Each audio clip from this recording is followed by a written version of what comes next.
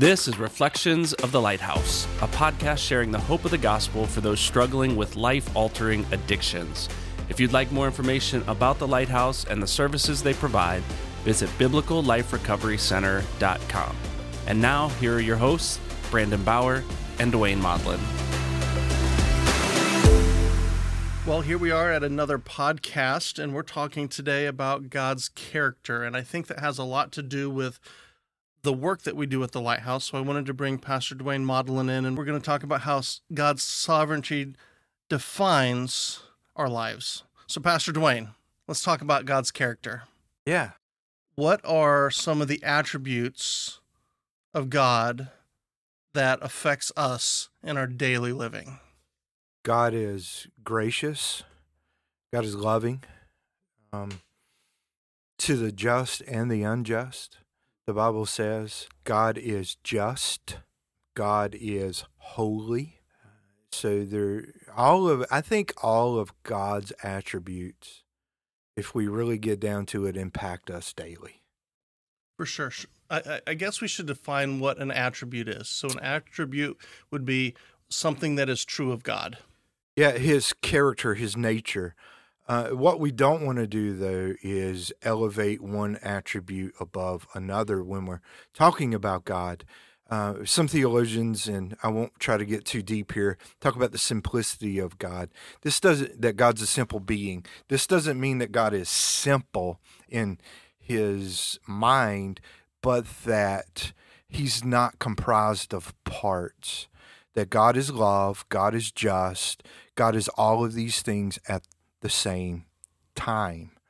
We're made up of parts because we're not all loving and all just and all holy all at the same time, but God is all of those things at the same time. Sure. So in history past, we've seen groups of people, religious, non-religious, take God's justice more than the others. So then it became God's going to zap you from the sky if you step out of line. Yeah. Now we're seeing kind of the opposite in our society, where we're taking God's love above all of the others. And God loves everything. God loves you even if you're sinning, and God created you to sin, and because God is love. So again, I think that's a great point. We have to keep it in balance. Yeah, that God he's not part holy, part loving, part just. He is wholly just. He is wholly loving. He is holy, right? And sovereignty, if we were to define that, it would just mean superior to all others. God's character, God's mind, God's will is superior to all. So then when we're talking in recovery groups and we're talking in counseling and we're talking with broken and hurting people about God's sovereignty over us, why is that important? I think one of the things we need to understand is that God is even sovereign over our poor decisions, our bad decisions, and that he, in his sovereignty, can take the bad we've done in our past and turn it around for good in our lives and good for other people as well. That our past doesn't have to define us.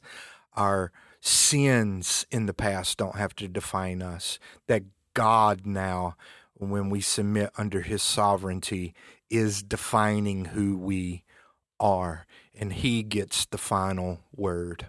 So this is greatly illustrated through the founding of the Lighthouse, how God took broken people and redeemed them and set them apart to do work with other broken people. Yes. The Lighthouse is founded on this idea that God can take our sin and our brokenness and create something fantastic out of it that's going to reach hundreds and hundreds of people. Yes.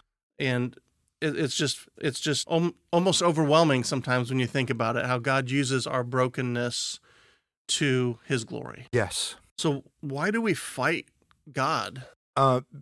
Because we like to be in control. That is part of our sin nature. We want to bypass God.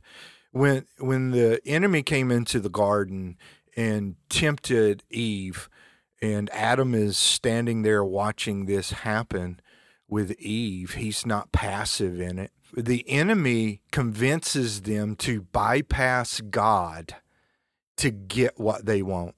You want knowledge? Well, you don't have to go to God for knowledge, right? Right. You get to bypass God, and he doesn't have to be sovereign over you. He doesn't have to control you in that way. So we have a submission problem. This is why we fight it. Our sin nature doesn't like to submit to the authority of another. So we have someone come into counseling with you, Dwayne, and they say, my life is ruled with addiction. Mm-hmm. How would you say to them that they have a God issue, a God problem? Yeah. How would you define that in that counseling role with them? Part of it is, I'm going to go back to Jesus is saying, he says, the man that sins is a slave to sin. What better word to encapsulate what addiction is than slavery, right? Being enslaved to a substance or even porn or whatever it is. But Jesus says that he came to set us free and free indeed. But how are we set free? By submitting to another, submitting to Christ. And this is a heart issue of you wanting to be in control of your life, but being in control of your life has caused you to be out of control. So a lot of times when I'm teaching, I'll talk about how it's our tendency to take God off the throne of our hearts and put ourselves there, and think that I'm glad God's part of my team, but I'm going to run things how I want to run things. But it doesn't work out that way. It doesn't, and man's plans without God always lead to destruction. Sometimes we have this tendency to say, I'm going to limit God to what feels right. And again, that leads to a lot of counseling issues, but it does. Let's talk about that a little bit. Jeremiah tells us in Jeremiah chapter 17 that the heart is wicked above all things. All things, Brandon. Even our feelings. Yes. But what that means is, and our feelings are part of our heart, our emotions. If you want to get down to it biblically, it's our mind, will, emotions. All of these things are not explaining something else. What they're explaining is different characteristics of the same thing, the heart. And one of those is our emotions. And Jeremiah just told us that our emotions are wicked above all things. So if we're led by or controlled by our emotions, then it's going to lead to wickedness in our lives. It's going to lead us to sin. We have a heart condition, and this is the whole issue. Addiction is a heart condition. So counselors that talk about our feelings over reality. Yeah. There's some place in counseling for feelings. We're created with feelings. But feelings over reality tend to lead to codependency. They do. The issue is our feelings have been twisted in the fall. They have been twisted by sin.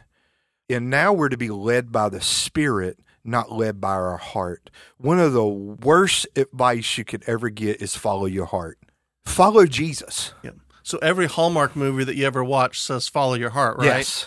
We're coming on Hallmark season, I think, here really soon. But just think, if we follow Jesus rather than following our heart, how would our lives be different? We wouldn't be controlled by our emotions.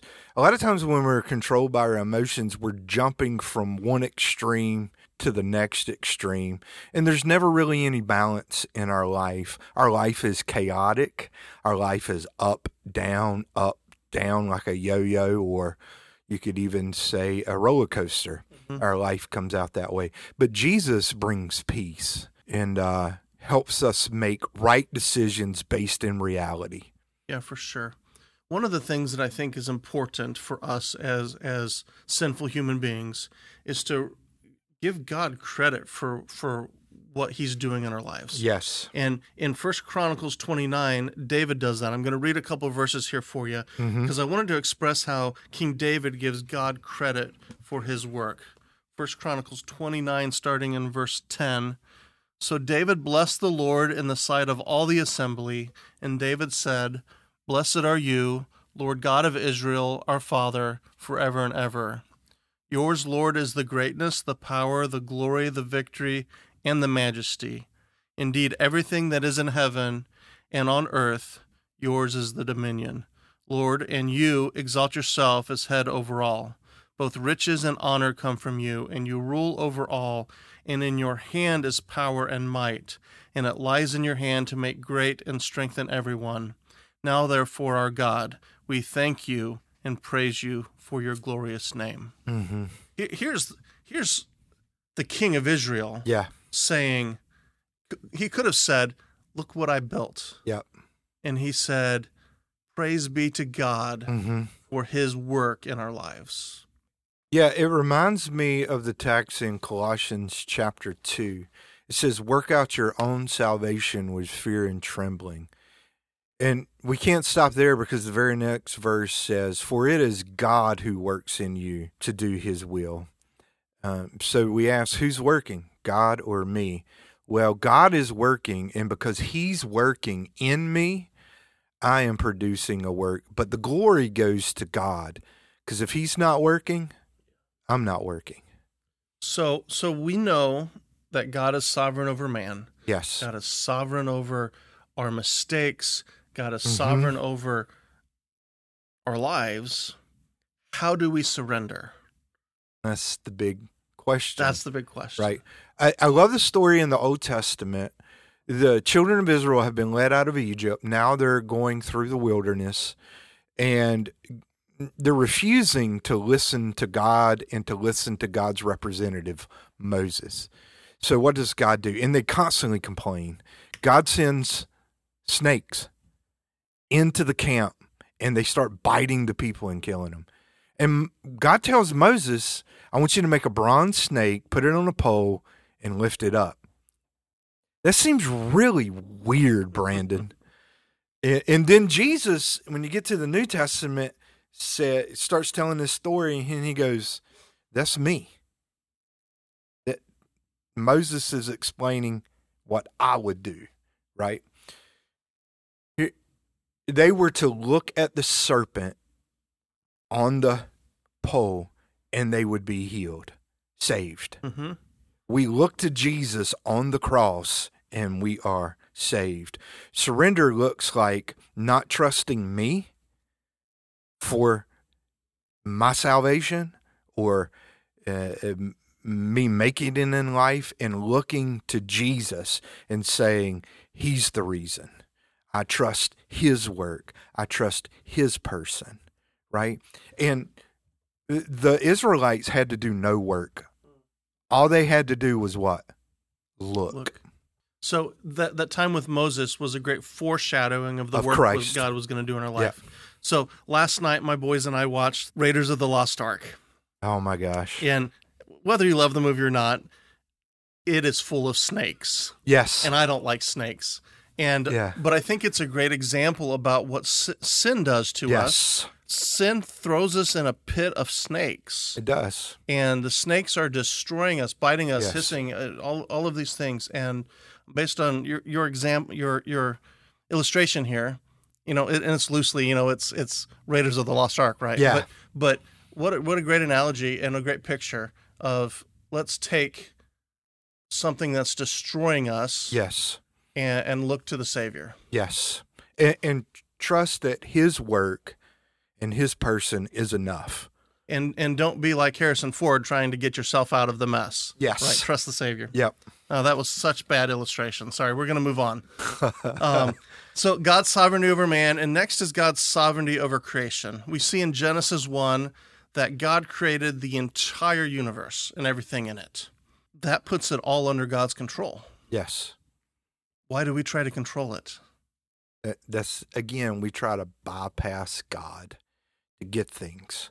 So we want to be in control. This is the original sin, right? Pride. I can do it without God. So what is man's role? Man's role, originally, man's role was to be stewards under God's sovereignty over creation. Stewards.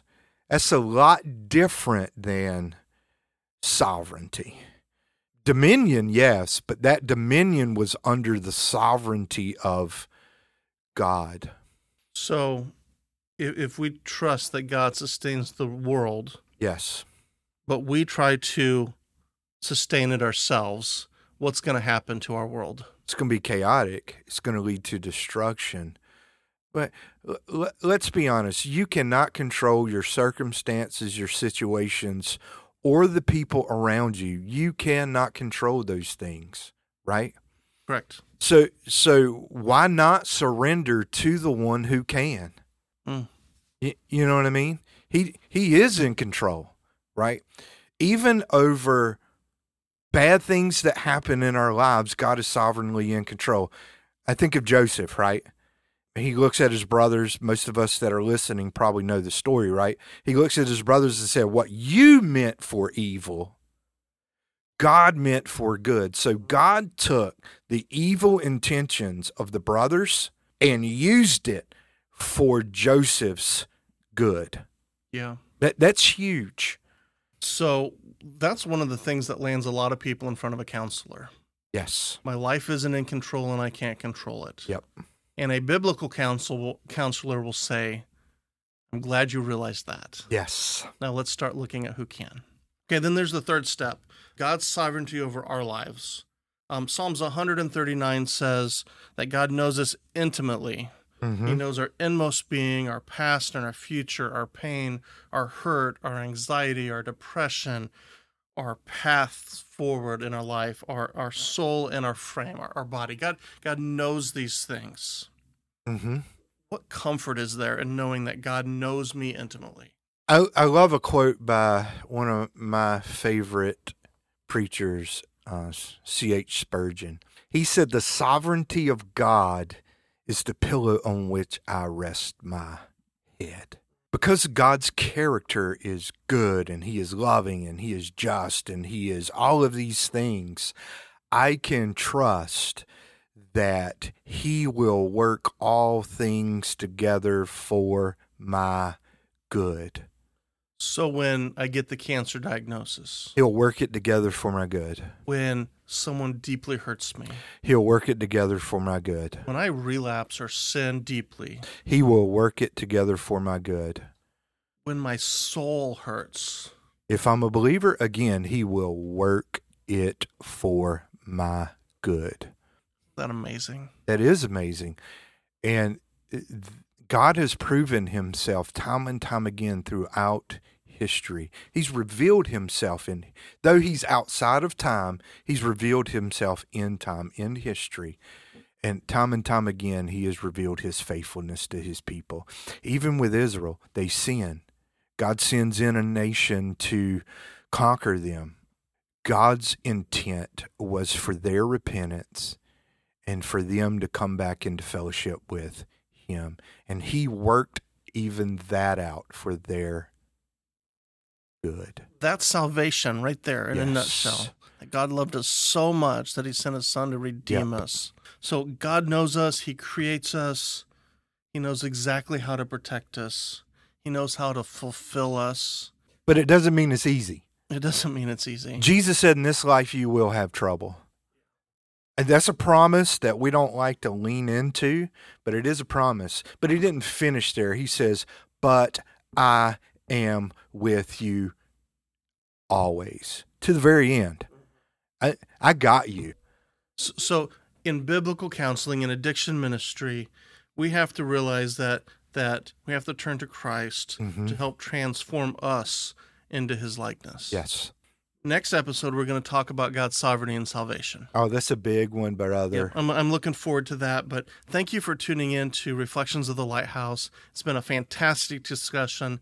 If you'd like to know more about how you can know Jesus, how you can heal some of these deep wounds within, or if you just want to talk about something that we talked about on the podcast, please reach out to us. Yeah. BiblicalLifeRecoveryCenter.com, or visit us on Facebook, Twitter, which is now X, or feel free to give us a call, 260-255-6413. Thank you, Dwayne, for your time. I appreciate it.